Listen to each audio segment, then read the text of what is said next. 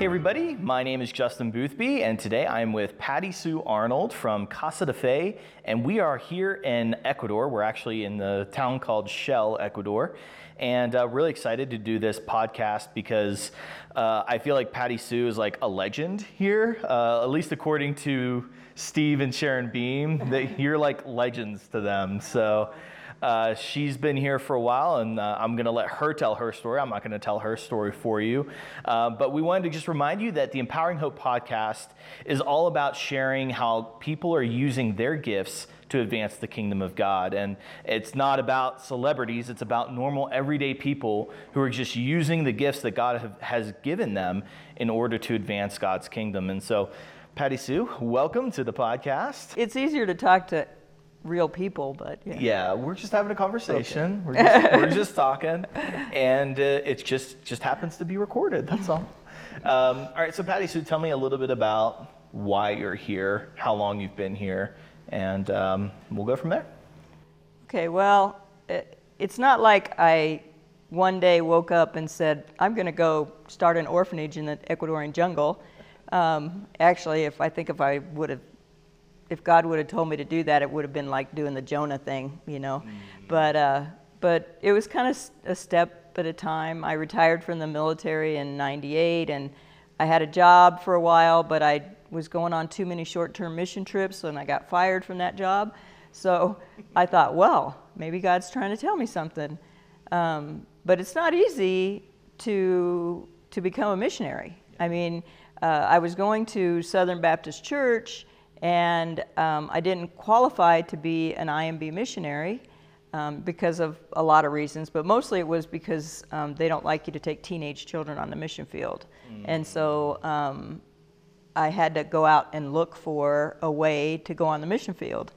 And so, you know, I found a mission sending organization, and they asked me to come to Ecuador to help a lady who was distributing wheelchairs for Jonah Erickson Tata. And so I did that in Quito for a while, and was going to a church in Quito. And at church one day they said, we need somebody to take a foster child. And I thought, well, I could do that. I raised 2 boys in the military. And so I took that foster child. And then about 6 months later, I took another foster child. And this was still in Quito, and I was still, you know, helping distribute wheelchairs. And I just really never liked Quito. I'm a country girl, and I grew up in the country, and so had some friends down here in Shell. And the people that I was working with didn't really like the idea that I was taking foster children, and I don't know if it was because I was single or what, but so we kind of parted ways, and I moved down to Shell, just because I had some friends down here from language school, and and actually, God gave me an apartment for free down here. Wow. A lady was going to Quito to be a caregiver for some children for a missionary, and her house was empty, and they asked me to stay in it. And so my 14-year-old son and 2 foster kids moved to Shell. And it was pretty much like the Clampetts. We had an old Jeep at the time, and we had stuff tied on the top. And I actually had 2 full-grown boxers. So it was this Jeep with 3 kids and me and 2 boxers and all of our stuff. It was hilarious. But so we moved down here, and it was just always, I just kept praying, you know, God, what do you have for me? You know, I can take care of these kids, and I'll be fine with that. But, you know, I always thought, you know, he had something more, and really probably was thinking within myself, because I was a mechanic in the Army, and there had to be something other than taking care of kids that I could do. But I think that's just the way, you know, we go off and say, I'm going to go do this for God. And it's not really even his idea, you know, it's our idea, and it never works out. So I can tell you this was God's idea. Now, yeah, so one of the things you brought up was that it is not easy to be a missionary. And I think maybe not a lot of, but there are a good amount of Christians in the States who assume that missionaries just go off and they're living, you know, a vacation life. And at least that's what I've heard from other missionaries, that they've been told, oh, you're just going down there and living a vacation, you know, we're just paying for you to be on vacation all the time. What would you say to that? I mean, I would say that we're just living normal lives. It's definitely not a vacation. You know, the school in English here closed a couple years ago, so I homeschool my child. I still have to raise, you know, $36,000 a month for Casa de Fe. I have to raise money for myself to live here and raise a child. You know, it's a lot of work, and it's really it's emotionally draining. You know, and especially when, you know, I have a lot of Ecuadorian friends, but they're Ecuadorian friends. And, you know, and there's, you know, the other, Jeff and Ray are here and we can talk, but there's really not a lot of people that you can share how you really feel, you know? And so it's really hard. It's, you know, you're trying to raise money, so, you know, are you going to tell your donors, you know, I really had a bad day, you know, or, you know, one of the kids died, or, you know, there's one that's really sick and I'm worried about, or I had to go out and buy Pediasure today because the foundation didn't have enough money and you know, we have a little kid that really needs it. I mean, you can't tell donors that, because what donors want to hear is everything's great. Yeah. You know, you're feeding 10,000 kids every week, you know? Yeah, right. Yeah, they want to hear, you know, how many came to Christ and how many, you know. Yeah. They don't want to hear how many died. Yeah. That's sad. So would you be willing to talk about your tattoos? Well, they're a way that I remember the children who've died. Yeah. That's all. Yeah. I love them. It's not really for anybody else. It's just for me. Yeah. And it's so funny because, you know, I was in the military, so, you know, I've had Christians, good meaning Christians, ask me like, so you got those in the military? Oh, I really actually had no tattoos in the military. Yeah. So. Oh my gosh. Okay, well, I know one of the things you brought up was adoptions, right? And you want to share a little bit about that? You know, adoptions are necessary. We need people out there adopting kids, but we also need people that don't have rose-colored glasses on.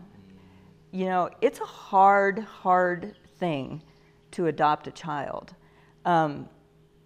Even a child from birth can have a lot of damage. And I'm not talking about physical damage, I'm talking about emotional damage.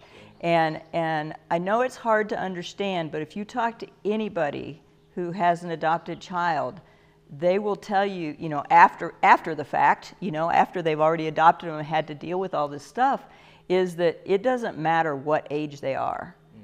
If a child has been given up for any reason, and a lot of times it's not bad reasons, but if a child has been torn away from their family, even at birth, it's traumatic. And children in utero know what their mothers are thinking. Yeah. They know that their mothers are upset.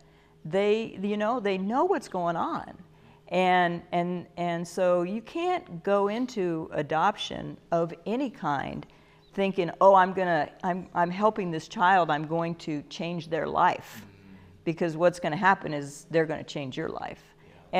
And it's, you know, it's for the good. It really is. I don't want it to, you know, I don't want to turn people away from adoption. I just want them to understand that it's hard. Yeah. It's, you know, it's way harder than raising your own kids. Yeah. Can you talk a little bit about the adoption process from Ecuador? Well, we're not really, as an organization that takes care of children, we don't do adoptions. What our responsibility is at Casa de Fe is to, we always have to be working towards something. So we're either working towards reinserting a child into a family unit. Now it could be grandparents, it could be parents, it could be aunts and uncles, but we have to be either working towards that, working towards adoption or adoptability, So all we do is the legal transactions to make them adoptable, which is, investigations, is there anyone suitable to adopt, to reinsert the child, or autonomy, which is what Jeff and Ray do. They're teaching the kids what they need to do to live in society. And we're doing that too at Casa de Fe. We're teaching that. You teach that from birth, for a child to actually be able to go out and be autonomous. But Casa de Fe's legal part of adoptions is only to make a child adoptable. Okay. And right now we actually have 5 children at Casa de Fe that are adoptable, okay. And we're looking for parents for them. And normally, in a normal situation, we wouldn't look for parents.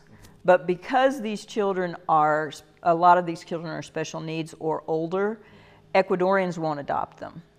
So what happens when our children become adoptable is we turn all that adoptable paperwork into the government. The government has an agency that does adoptions. And so we turn all that paperwork to them, and then normally it would be their responsibility to do the adoption, okay. Like to find the parents and all of that stuff.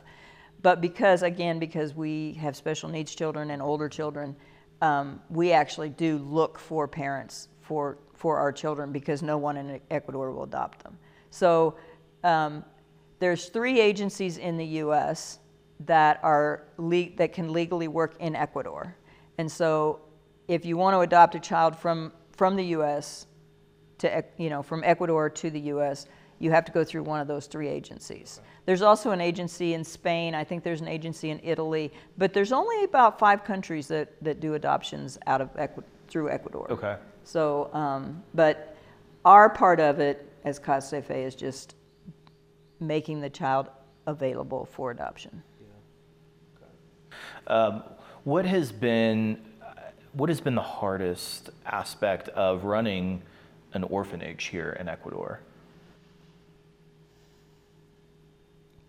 Wow. It's a big question. It is, because I think there's, the hardest thing is a daily, it's what's hard today is something that's hard tomorrow. And, I think it's hard holding the line of being a Christian organization, teaching the children, how, what they need to know, to become Christians, and dealing with, the government.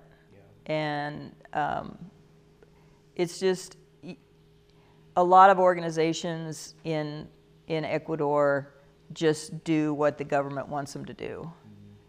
Mm-hmm. And that could be even as far as having the government place employees in your organization. And so we've fought that to be our own organization. Yeah. But it's a daily fight. It's to the point of them coming in and saying, you have to give us this information, and me saying, no, you can't have that information. Yeah. And I hate to say it, but there's a lot of tricks. Could you put that in writing, because they never want to sign anything, and could you show me that in a regulation, and then they can't. Sure. So but it's like holding that line, because and then teaching the Ecuadorians now, because we have an Ecuadorian leadership now, director and yeah. assistant, teaching them that they can do that, because I think that they're taught that the government's right and they're going to do everything right. And the government is always right. and so it's harder for them to say no to somebody. Yeah. We're going to get in trouble. Yeah. If they're not doing it by the law, then you're not going to get in trouble. Mm-hmm. And so, I think that just holding the line is a hard thing to do day in and day out, and it's really hard for the Ecuadorians. Yeah. But we have a really strong leadership right now. Good. Heidi seems like she can take care of things pretty well. And Heidi's been with me for 8 years. Yeah. She's watched me deny things and tell people things, and so yeah. And Henry's really good too. They're a great balance. Yeah, believe it. So did I hear you correctly earlier? You have to raise $36,000 a month? Yes. I'm sure that's been really easy for you to do, and you've had no problems raising $36,000 a month. Well, you know, the sad thing is that when we were building this property, and it's, you know, it's beautiful. It's we had absolutely no problem with, you know, making payroll, anything. But now that we're where we need to be, or the whole goal was to have this infrastructure here for the kids. But now that we don't have to build, I'm having a hard time, raising enough money to pay the light bill.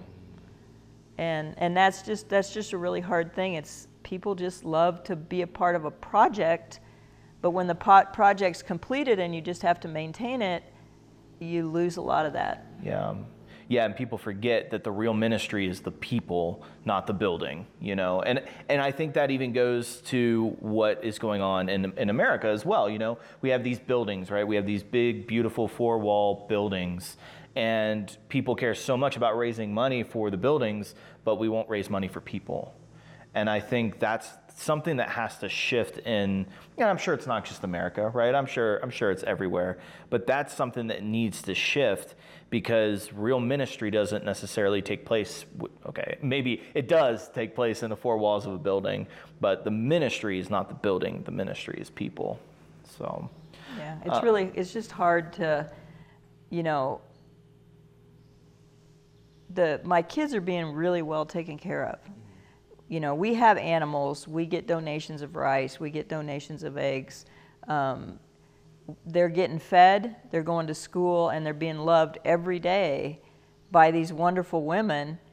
But then these women go home, and if I can't pay payroll, then they don't feed their kids. Yeah. I mean, that's just really sad. Yeah. Yeah, one of the things that I'm mentioning in today's video update is that you've created jobs for Ecuadorians here. So you're not just helping the children that are here, but you're also helping local Ecuadorians and giving them jobs as well. Well, actually, now that the hospital's closed, we're the biggest employer in Shell. Wow. I didn't know that. Wow. And so I raise $36,000 a month. Every penny of that is spent here. Yeah. Like even the payroll, $17,000 of that is payroll. Mm-hmm. They go back and buy food in the community. Right. They go back, and so $400,000 that's raised to support Casa de Fe is all spent here in Shell. Yeah. Wow. That's awesome. I mean, it's not awesome that the hospital is closed, but it's awesome that you're able to, go above and beyond as far as helping people here in Ecuador. What has been your favorite memory? And I know we hit on one yesterday, and I know we can't share it.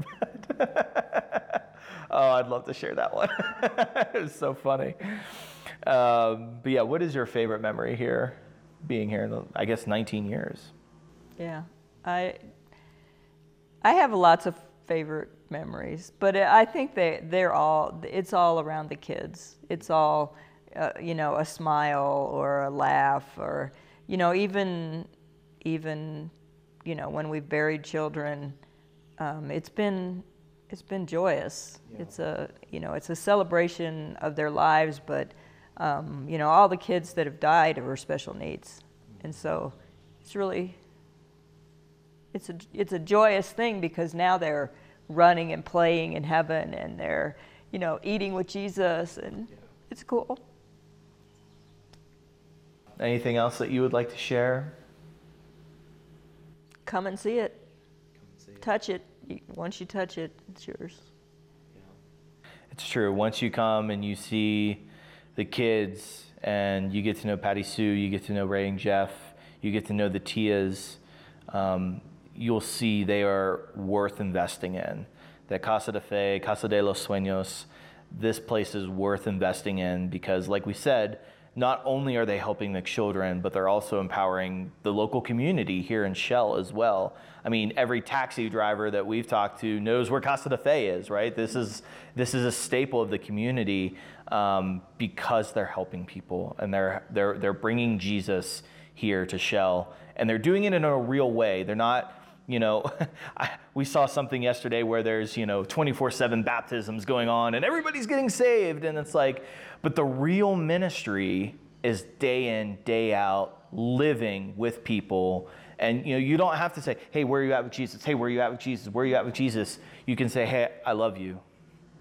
And Jesus loves you, and we're here to do life with you. And I think that's the beautiful thing. And I'll get into this a little bit more in Ray and Jeff's podcast. But it's what I call the extraordinary mundane. Yes, it's day in, day out routine, but it's extraordinary because God said, go and do this. And they went and they did this.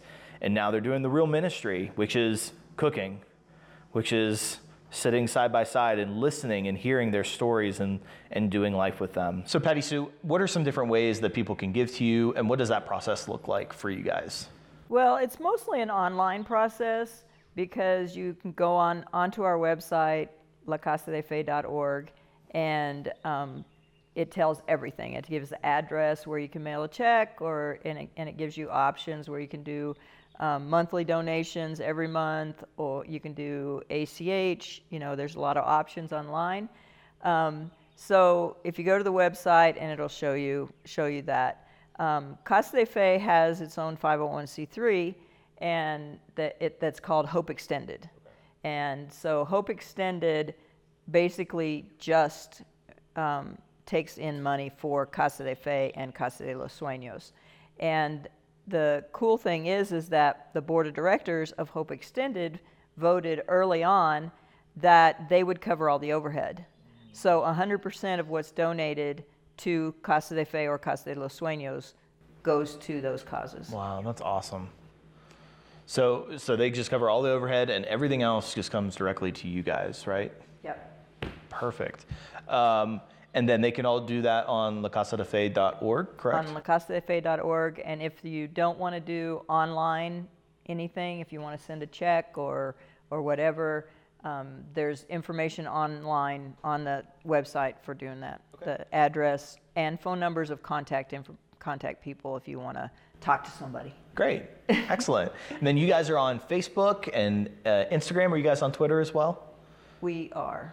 Not really. Not really. Not really. Okay. We have a Twitter, but you got to understand that all of us that are doing this right now are in our 60s. So it's a little bit more difficult for us. Well, but if somebody wants to volunteer to run that Twitter account, hey, there you go. That's a great way to donate. Yeah. Yeah, I think, and that's something we try to do. We try to connect people with ministries, and I think that's an incredibly practical way of helping out, right? Is running somebody's Twitter account for them. Maybe you send them content and then they post it for you. So yeah, hey, if you would like to help out with that, you can do so and just send her a message on Facebook, or you can send them an email. Is there an email on there for you guys? It's on the website. On the website? Okay. All right, so if you'd like to get in touch with Casa de Fe, why don't you go ahead and go to lacasadefe.org. We'll have all that information in the credits below, so make sure to check that out. And thank you so much, Patty Sue, for being on, and it was a pleasure talking with you, and look forward to seeing what God continues to do through you. We're always amazed. Yes. All right, thanks for watching, and we will see you next time.